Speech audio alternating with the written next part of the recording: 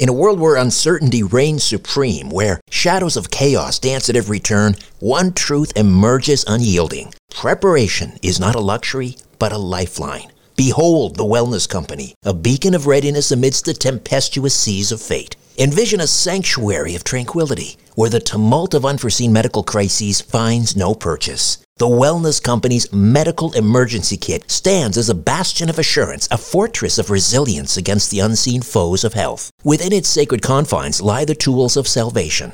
Ivermectin, to ward off the insidious whispers of disease. Emergency antibiotics, to quell the raging storms of infection. Antivirals, to vanquish the relentless tides of contagion, and more. The Wellness Company Medical Emergency Kit is not merely a collection of supplies. It is the embodiment of preparedness itself.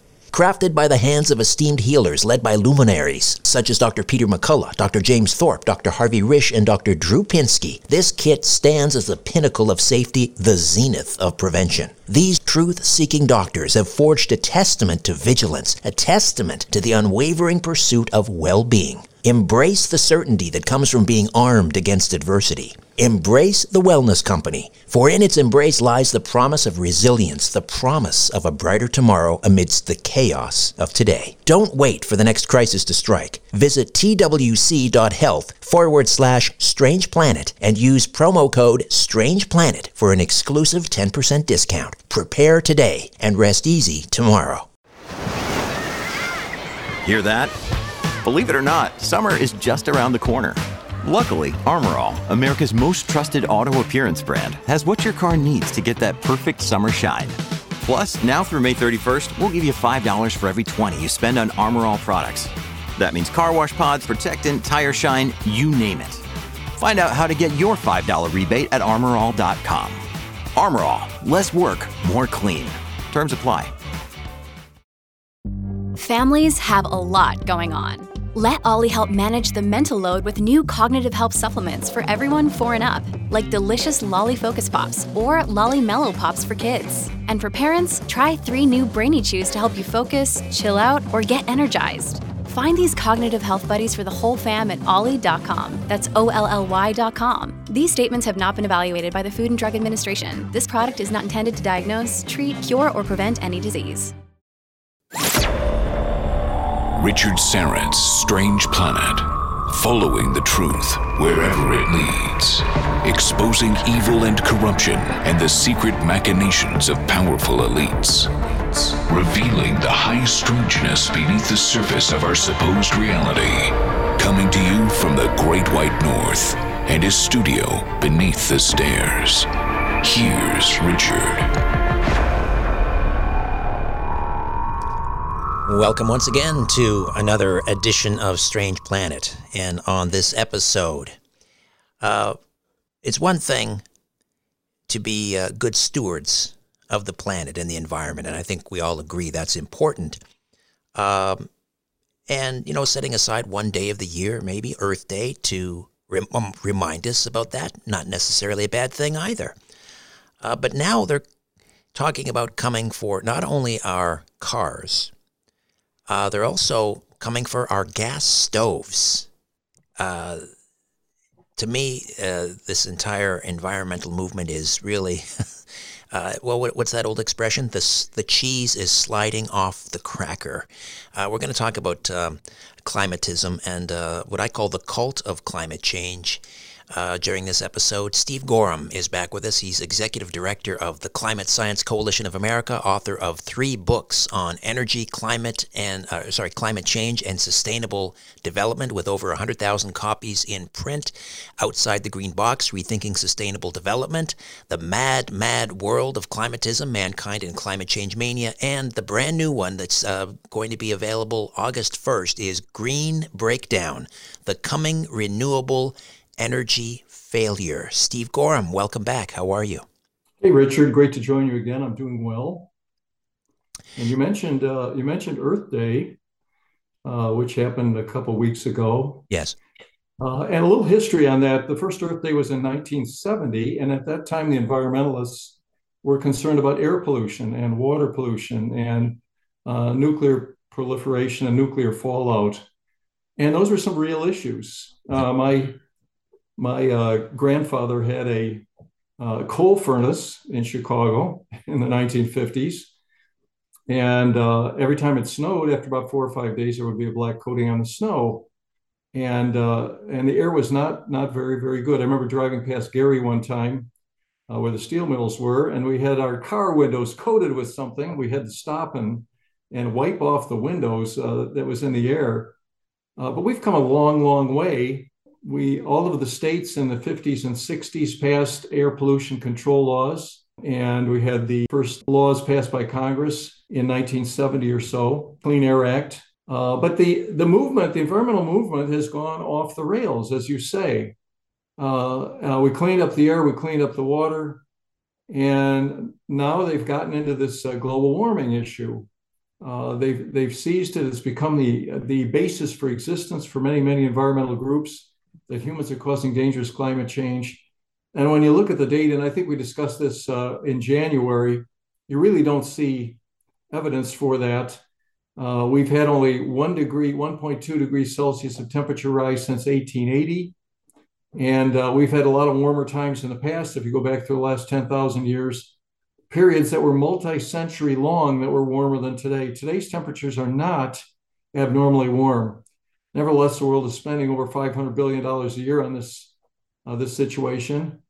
And of course, as you say, this is now they're trying to force everybody to get an electric car and take away everybody's gas stoves and do many other things, stop eating meat and many other things. So we're in the midst of, you talk about strange planet. We are in the midst of the biggest superstition in modern history. The idea that a trace gas from our industry can be causing dangerous climate change. And it's going to take decades for people to get back to their senses, I think. The idea that carbon dioxide, which is like, we call it the miracle molecule, it's responsible for life on this planet. Yep. That is, what is it, 3% of the atmosphere by volume, 3%? No, it's less than that. It's 4 molecules in every 10,000. Sorry, yes. It's about 0.04%, 0.4%, very, very small. Right. And you're right. It is one of the three big: oxygen, water, and carbon dioxide are the molecules of life. They cause all plants and all animals on Earth to flourish. And without carbon dioxide, we would have a very different situation. So, I think you're right. It's 0.04% or something like that. And I had it backwards. Man's contribution to CO2, obviously the oceans are producing a lot of CO2 and so forth, but man's contribution to that 0.04% is what? Is it 3%? 3% of... No, my estimate is it's about 1 part in 20. Okay. If you look at what nature puts into the atmosphere every day, from the oceans, from the biosphere, from volcanoes and all the rest, every day nature puts about 20 times as much CO2 into the atmosphere as all of our industries and removes about the same amount. And so it's a very, very small portion. Nevertheless, computer modelers have been projecting, and others have been projecting, that this small change is causing dangerous problems.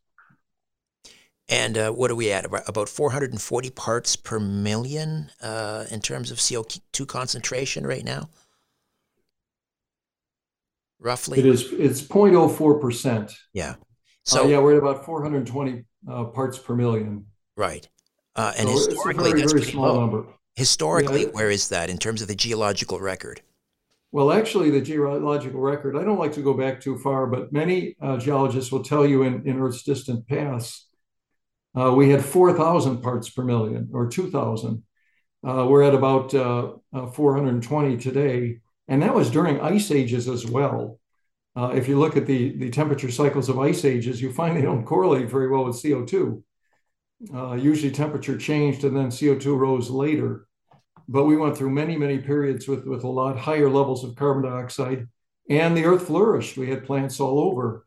One of the reasons we have oil and gas in Alaska is, if you believe the theories about fossil fuels, we had plant life covering Alaska in those days when the planet was warmer and when we had very high levels of carbon dioxide.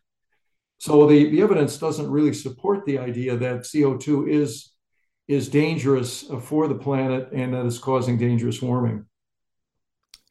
So I read once where, these great big tanker ships that are several football fields long, and they burn.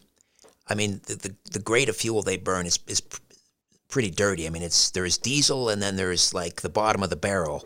Yeah, So bunker fuel, they call bunker it. fuel. And I read that if you were to take just one of those tanker ships out of commission, I mean, it's the equivalent of, I don't know, like several million cars in terms of what they spew into the atmosphere. I don't know. I don't know if it's that high. Right. People have characterized that. I think ocean transportation is about 3 or 4% of all emissions. Airlines are roughly in there. Carbon dioxide emissions I'm talking about.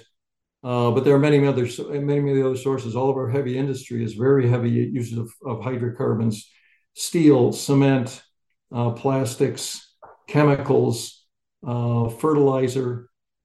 So we use huge amounts of CO2. Again, small in global terms, small in what the Earth does every day, but huge in human terms, which is one of the reasons that these ideas for carbon capture and storage and for switching to hydrogen fuel just are really not feasible.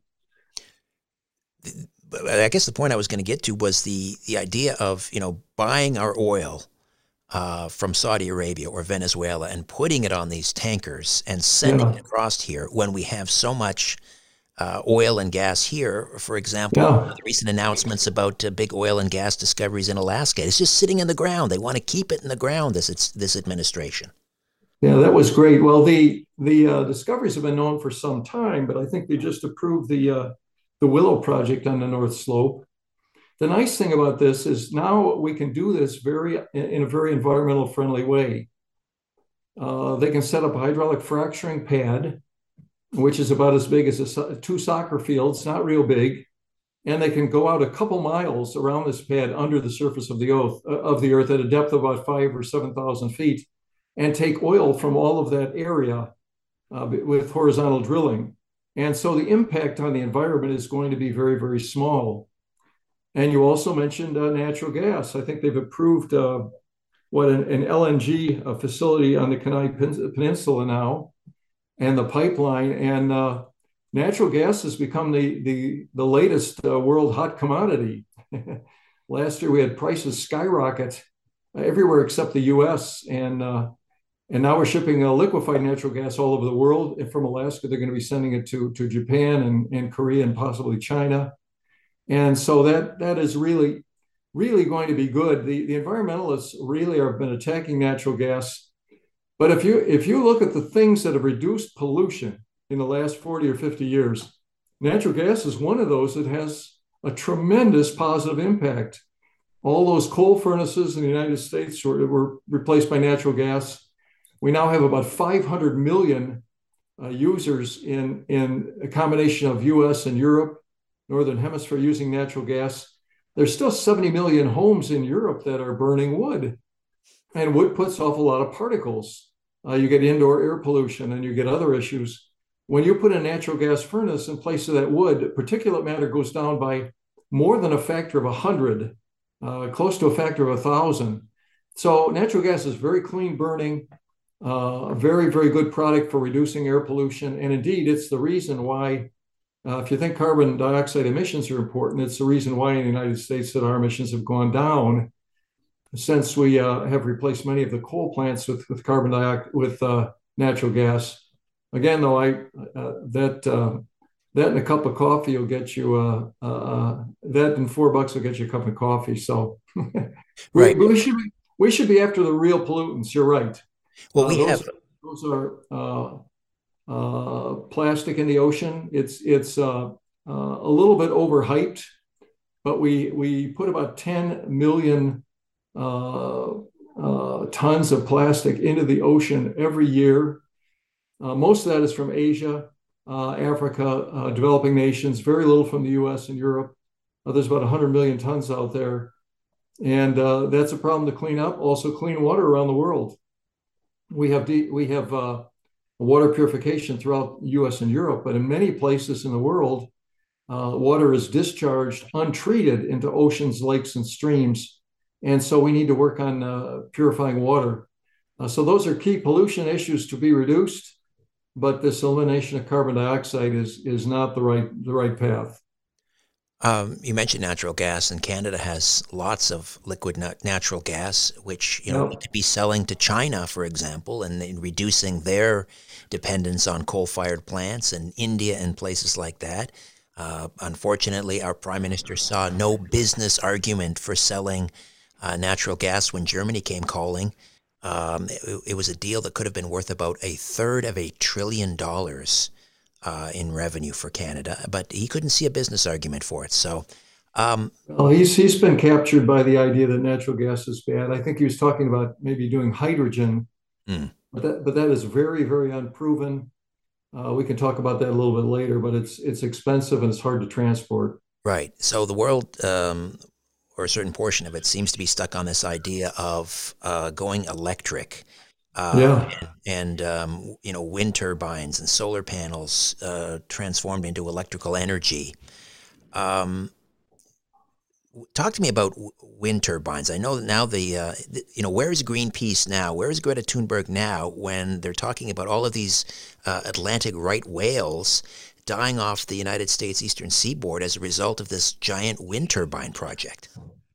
Yeah, it is an issue. A Canadian, what is his first name? Mr. Moore, founder of Greenpeace. Patrick Moore, yes. Pat, thank you.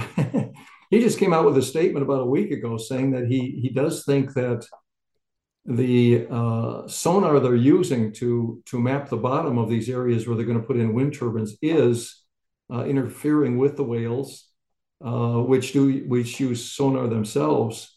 And we've had a very high level of whales that are washing up in New Jersey and other places recently. Still a lot of speculation as to whether that is due to the wind turbine efforts, but there seemed to be a lot of evidence that this is a problem. So, and the other thing is we're 1 million birds a year in the United States and about the same number of bats who collide with wind turbines.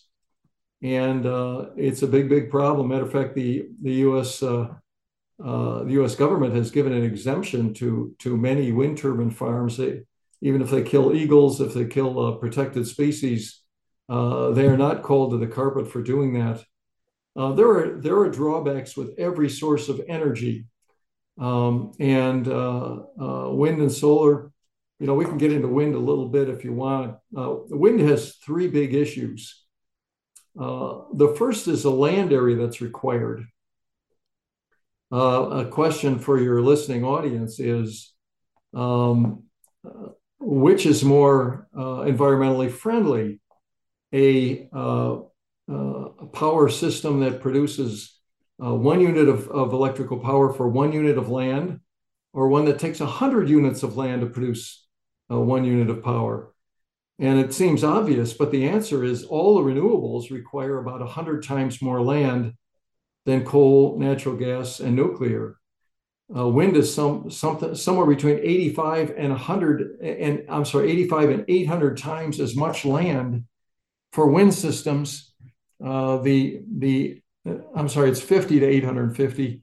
The 50 is if you just count the towers and the concrete pads and the roads, but you build it over this wide area. And so that is issue number one with wind. The second, of course, is intermittency. When wind doesn't blow, you have to be backing up with other power plants. And there are some times when it just doesn't blow at all, particularly in winter.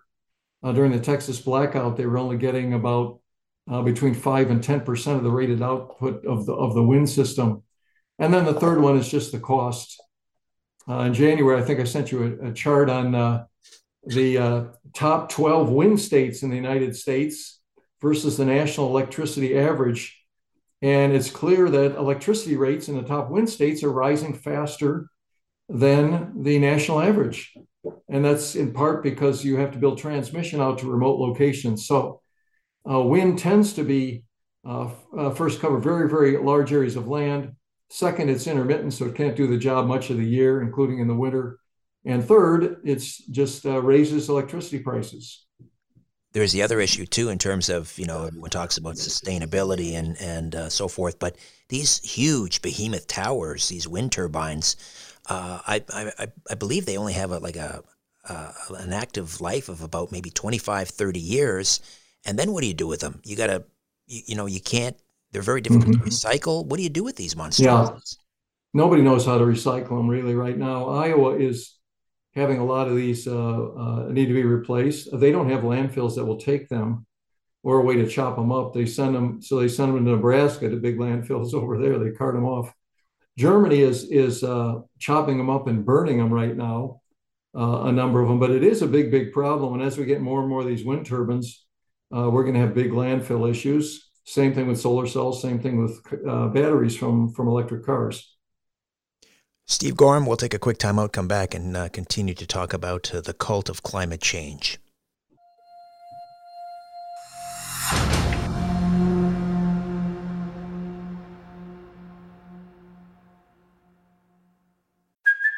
Hey, it's Kaylee Cuoco for Priceline. Ready to go to your happy place for a happy price? Well, why didn't you say so? Just download the Priceline app right now and save up to 60% on hotels. So whether it's Cousin Kevin's Kazoo Concert in Kansas City, go Kevin, or Becky's Bachelorette Bash in Bermuda, you never have to miss a trip ever again. So download the Priceline app today. Your savings are waiting. Go to your happy place for a happy price. Go to your happy price, Priceline.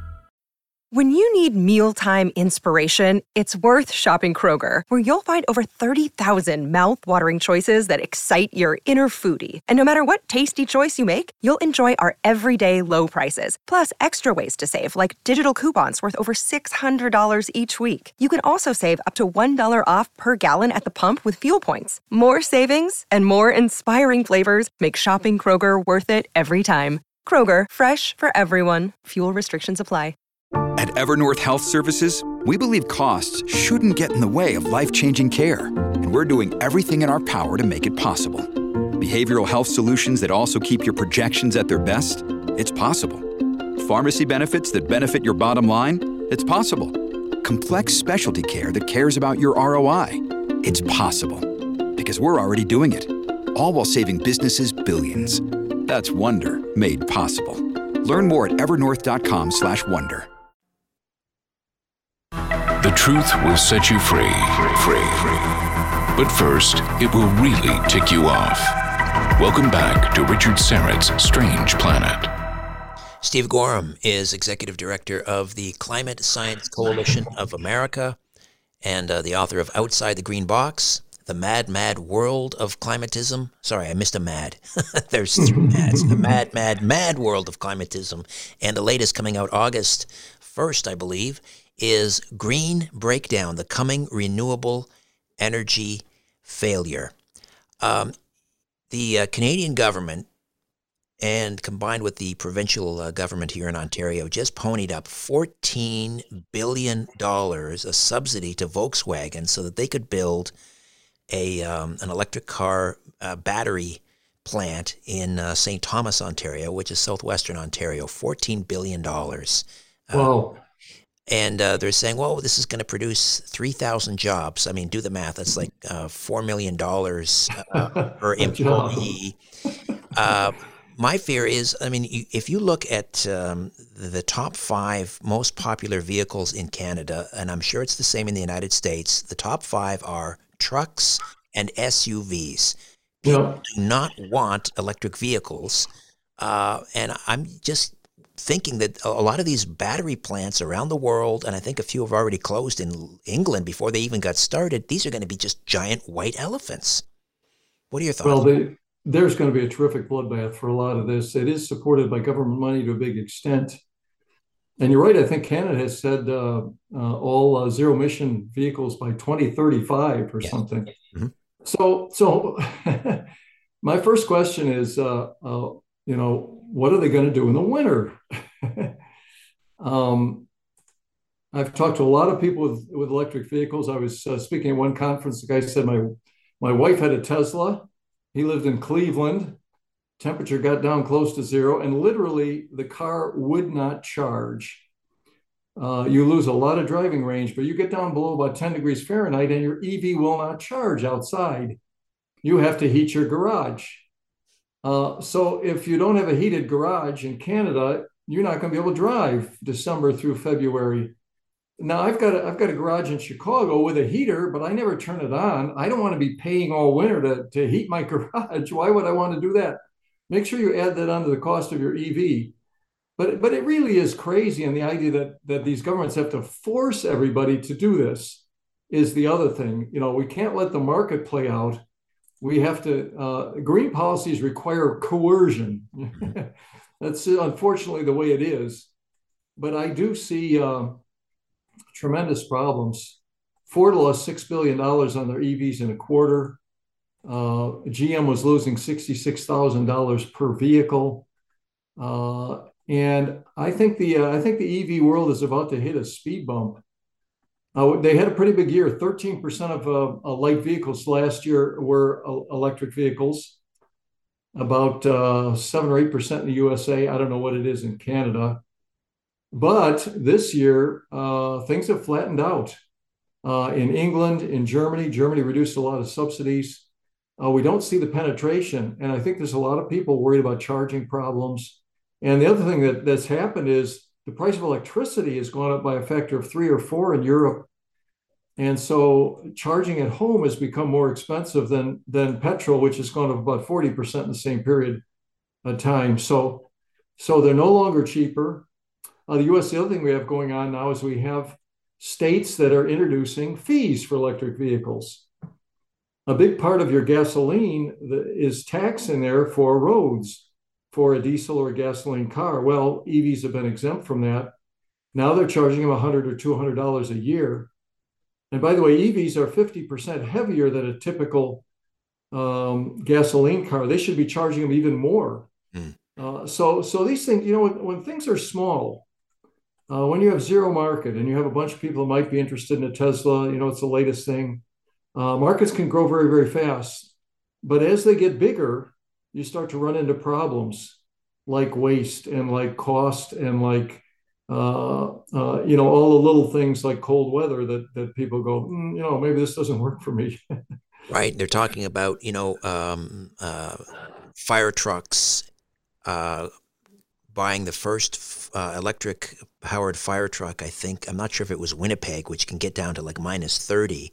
And anyone who wants to know how the cold weather can affect a battery, just take your smartphone outside when it's minus 20 and watch the power bar just like go down, down, down. And so if the range is supposed to be 400 kilometers on your electric vehicle, and you've just reduced your power by 40% because of the cold weather, now all of a sudden that's 100 kilometers you're going to get. Right, that's pretty significant. And if absolutely a fire truck or an ambulance, they are flirting with disaster. Well, they are, and there's other little issues too. Just this week, I'm near Chicago. A guy was driving his Tesla by Elk Grove, and he felt the car start to vibrate. He stopped and got out, and the whole thing burst into flames. I sent you an image of that if you want to see it. There are little things like this. Well, he says he's never going to buy an electric car again. There are little problems like this that crop up. And to force everybody, thou shalt get an electric car, governments are just way off. The other thing is this is not going to have a measurable effect on global temperatures in any case. So EVs are here to stay. They're going to grow, but I don't think they're going to be the majority of cars for many, many decades. Probably about 15 or 20% of vehicles globally. Today, there are just about 3% by 2050. Is there enough lithium and cobalt in the world to replace even the entire fleet, let's say the United Kingdom, all the cars and trucks and buses? Is there enough lithium and cobalt in the world to do that? Yeah, that's another big issue. Today we have electric vehicles are about 50% more expensive than typical ones for a comparable car. And that vehicle cost gap is likely to persist. And the reason is the metals that go into a car.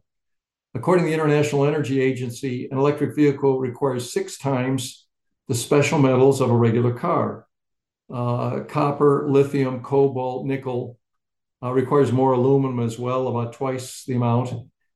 And these car batteries have to be pretty big. To get 200 or 300 miles, you have to have a 1,000-pound car battery in your EV. That means you have to move about 500,000 pounds of earth to do that. And so the people that are projecting that EVs are going to take over, we're going to need to increase lithium, cobalt, nickel, copper by factors of 5 or 10 globally. Again, according to the International Energy Agency, it takes about 16 years to start up a mine from first conception to actual output. They're talking about copper mines. So this is not a quick transition. It's going to be very expensive. And then you have all the problems with these metals. The U.S. doesn't make very many of them. Canada doesn't either. We get most of our lithium from Chile, South America, other places. We get cobalt from the Democratic Republic of Congo. Where it is mined by children. Yeah, where they have forced labor and child labor in many cases, so that you can drive your Tesla in the U.S. And so there are all sorts of problems with these. And it's another thing is processing of these mines. China is the biggest processor of special metals in the world. A lot of this raw material goes to China where it's turned into metal and then shipped elsewhere. And so the US and Europe, by pushing EVs and demanding EVs, are creating a terrific dependency on China for these metals. And, with global tensions, that may not be the best thing to do. No. So again, asking the second question, find out what's going on, shows a really ugly picture in a lot of ways. Also, China using the minority Muslim population, the Uyghurs there, again in slave labor. So you can hardly argue that an electric vehicle is an ethical choice. Plus, you mentioned all of the resources that go into producing these vehicles. Maybe it was you that told me this, Steve, or I read it somewhere that you have to drive an electric vehicle about 100,000 kilometers before you basically have any CO2 savings. Right, break even on the CO2. I think that's a pretty good rule of thumb. The International Energy Agency says over the lifetime of a vehicle, EVs have about half the CO2 emissions. They don't have zero. They have about half of a gasoline or diesel vehicle. But again, you have to go pretty close to 100,000 kilometers or 100,000 miles, somewhere in there, before you break even, because so much energy goes into the EV battery in building it. And again, that depends on where you are. If you're in China, where they're getting 60% of electricity from coal, I don't think you break even for a long, long time. So, there are just a lot of issues, but the world is just driven by this. By the way, one of the big problems with this is that the governments of the world are forcing the automakers to do this EV transition. The EPA, for example, says that the average gasoline vehicle with 22 miles per gallon capability emits 250 grams of carbon dioxide per kilometer. The current emissions limit in the US is 114 grams, less than half of that per kilometer. And the way automakers have been getting around it is they've been doing hybrids. They've been doing vehicle mixes of various things. They have some exemptions as well. But the EPA is tightening these. They also have new mileage standards, 49 miles per gallon by 2026. So the EPA is literally making it impossible for the auto manufacturers to produce traditional cars. Hey, I've got a van, gasoline van. I travel to between Virginia and Chicago twice a year. I don't want an EV. Tell you what, I don't want one. But if the automakers can't produce them, unless something changes, this is the way it's going to be. It's going to be impossible to produce anything but an EV. Another issue is unless we all make them where we live, transporting them across the ocean is going to be problematic, because a number of there was a case where I think it was a ferry, and there was one electric vehicle on board. It caught fire. the entire ferry went up, and now insurance companies are starting to say, "Listen, we're not going to insure. You're not going to put 1,000 of these electric vehicles on a container ship. We're not going to insure it." Yeah, there was a big ship in the Atlantic too that burned up and sank that was loaded with EVs. I haven't heard the exact details on that. And this is really scary stuff. If you look online, you can find a couple films of buses burning up. There's one in China where the bus is on fire and people are literally jumping out of the door. There was another bus in Paris that was just sitting along the side of the road, and it went up in flames. Nobody was hurt in that one, but our vice president is really been pitching electric vehicles for electric school buses, and I'm sort of like, well, I tell my family you should not be riding on electric buses, because if that thing decides to combust, you're not going to get out of it. And all we need, Lord God, this never occurs, but all we need is a bus to go up with 20 kids on it or 30 kids, and people are going to rethink things. Unfortunately, that's what it takes sometimes. All right, Steve, another quick timeout back, and let's talk about residential gas fuel. They want to take that from us as well. Back with more of our conversation right after these.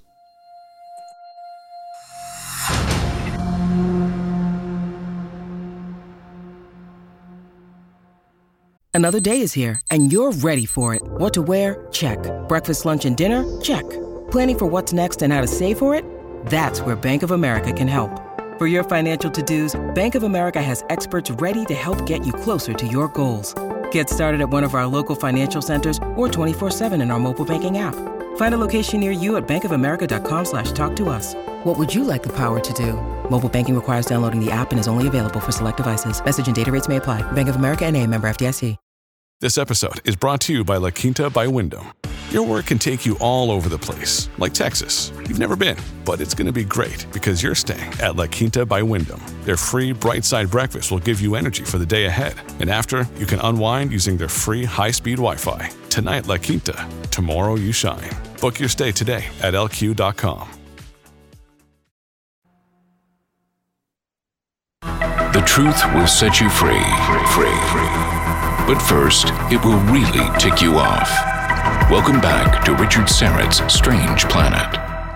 Steve Gorham is with us, Executive Director of the Climate Science Coalition of America and the author of Outside the Green Box, Rethinking Sustainable Development, The Mad, Mad, Mad World of Climatism, Mankind and Climate Change Mania, and the latest, which is out August the 1st, I believe, of 2023, Green Breakdown, The Coming Renewable Energy Failure. So now they're coming for our gas heating furnaces and gas burning stoves, which is not going to sit well with all of the restaurateurs in places like New York City. I mean, the best chefs cook with gas. That's it. Now we're cooking with gas. They don't cook on an electric stove. They're trying to make up some story that these gas stoves, for example, cause asthma. There's absolutely zero evidence for that, from what I understand. You are right. Yeah, this has been going on for about 5 or 10 years now, and it's growing stronger. They call it electrification, which used to mean getting electricity out into rural areas, but now it means we talked about going to all electric cars, but also to going to all electric appliances. And so we now have a number of states that are banning it.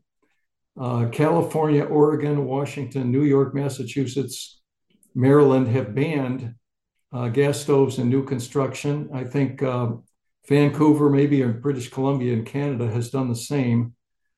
And you're right, there are concerns about health issues.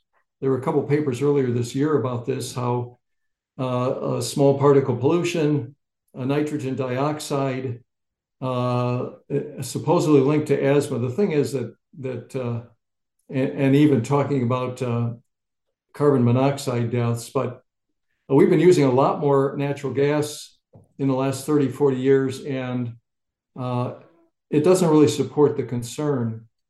If you look at these health issues, first off, these papers, when you look at who is writing these papers, it's not the health industry. These are all climate people. They're all people that are concerned about the climate. They're writing about health problems with gas stoves.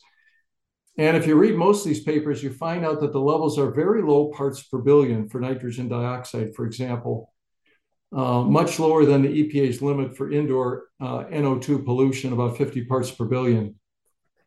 So what they've done is they did a recent study saying it got up to 100. And what they did was they sealed the kitchen in plastic and they turned on the oven and the stove for 2 hours. That's the only way they could they had to create an artificial situation to cause this, to say this is a problem. People should be assured that if the gas stoves are operating properly, that they don't have a problem with pollution. You need a carbon monoxide detector, of course, in your house for your appliances, but outside of that, gas stoves are safe. The thing about gas too is it's 2 or 4 times more expensive. I'm sorry, electric heat and electric cooking is 2 or 4 times more expensive than gas. So we have a war going on in the U.S. right now. In addition to those 6 states that have banned natural gas in new construction, we now have about 20 states that are prohibiting cities and counties from banning gas. And as a matter of fact, there was just a big decision by the Ninth Circuit Court on the West Coast of the U.S. They're usually a pretty liberal court. They voted unanimously 3-0 on a suit against the city of Berkeley, California. That was the first city to introduce a gas ban in the U.S. Well, the Restaurant Owners Association of California sued them, got up to the circuit court, and the Berkeley ordinance was overturned, and they based it on the, let me see if I can find it here. It was the 1975 Energy Policy and Conservation Act of 1975, federal government, which prohibits regulations that favor one type of fuel over another. So the Berkeley law has been struck down. I think a lot of these, there's going to be a lot of pushback in many, many states, New York, as you say. These restaurant folks don't want to cook on electric burners. They want to use gas. It's cheaper and it's more effective. Well, I mean, we saw what happened in Texas, where, people froze to death. Yep. Texas, because of the reliance on wind for one thing, and he had these wind turbines freezing, of course, and then the electrical grid just wasn't up to it. If it's not up to it now, what do they think is going to happen in 2035 when they're bringing all these new electric EVs or these new EVs on board? Yep. Plus, people are going to have heat pumps instead of gas furnaces. Where do they think the electricity is going to come from? Yeah, it is a problem. Let me mention a study done by the New England ISO, Integrated System Operator. There are 6 states in New England. 5 of them said we want to be 80% renewable by 2040 or 2050. And so they did a study to see if this was possible. And they had to include, as you say, electric vehicles, but also a shift to electric appliances, which actually was more, it was quite a bit bigger than the vehicle change. And they said that even with building 300% over capacity, 3 times the amount of renewables than they normally need, and a whole bunch of batteries, they found that the system would fail 16 days a year and be at risk of fail for an additional 36 days, even with 300% over capacity. So basically, they really don't know how to do this. And by the way, this was for 50% wind. It wasn't going all the way. They had a bunch of other things. The only place that's going to be able to approach 100% renewables is a place like Washington State, possibly Canada, areas where we get large amounts of hydropower. Canada gets about, I think, 60 or 65% of its electricity from hydropower now. So if you have a big hydropower resource, you can get pretty close to 100%. But everywhere else where you don't have that, it's going to basically be impossible to get close to 100% renewables. Well, because they the climate change cult, they turn up their nose at nuclear as well. So, which is, they should be in favor of it. It's just very little CO2. But They should. They don't want They should. nuclear. They have this pipe dream, emphasis on the pipe of hydrogen. Except the problem in Canada is they don't like to build pipelines either. You can't deliver hydrogen without a pipe. No, you can't. And you can't put it through regular pipelines. There's a thing called hydrogen embrittlement. Hydrogen is a very small molecule, and it tends to damage pipelines over time, damage seams. They can't put it. A lot of people have said, "Well, we'll put it through the natural gas pipelines," but you can only put up to like 15% of it before you start causing problems. And if you want to ship it overseas, it's very, very expensive. You have to either put it under huge pressures to liquefy it, or you have to make it very, very cold. Those take large amounts of energy. So hydrogen is difficult to transport. The other thing about hydrogen is it's very expensive. Today, well, I guess I should take a step back first. We're going to go on with hydrogen for a moment. Sure, yes. So most hydrogen today is made by natural gas. Or in China, they make it with coal gasification. And it doesn't exist in nature naturally. It's always in a molecule, but it's pretty cheap, actually. It's about $1 per kilogram. But we have many people saying, well, we need to make green hydrogen by electrolysis. We need to take water and split those water molecules apart and capture the hydrogen. That would be very green. Problem with that is it's very expensive. Just for an example, to do just 1 kilogram of hydrogen from electrolysis requires about 2 days worth of electricity in a typical US house. 1 single kilogram. Today, it costs 5 times as much as hydrogen from natural gas. But people, boy, we've got literally tens of billions of dollars going into hydrogen programs around the world. They think they're going to run the world on hydrogen. Just another thing that's not, and again, supported by huge subsidies, but I don't think the market's going to develop for this. We'll just have to see. It seems pretty apparent this is all doomed to failure. Maybe that's the intention. Maybe they want to take us to the new dark ages. Part of, I don't know. It's command destruction. They have this goal. The Intergovernmental Panel on Climate Change and the rest of the world has adopted this goal of a maximum temperature rise of 1.5 degrees Celsius since early industrial levels. But we're already at about 1 degree, so there's not very much room left. And so they say we have to be net zero emissions by 2050, which means that, you can't emit very much, and what you do emit, you have to offset with capture. But this is crazy. People should realize there's nothing in this world that is net zero. I like to use just a building as an example.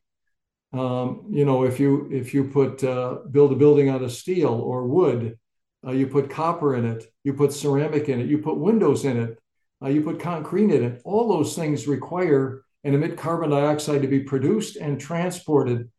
Even a grass hut isn't zero emissions.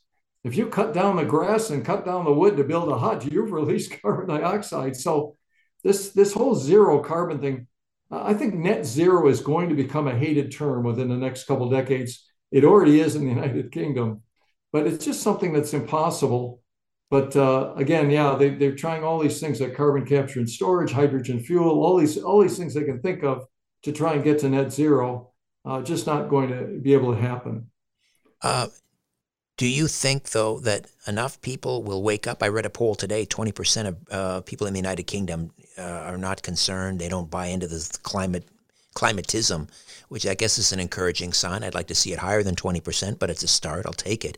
But do you see ultimately kind of a populist revolt against this, and through the ballot box maybe people are, like, for example, you've got the presidential election cycle heating up, and Vivek Ramaswamy is talking. He's running for the Republican nomination, talking about, we've got to get rid of this climate hysteria. That's one of the pillars in his campaign.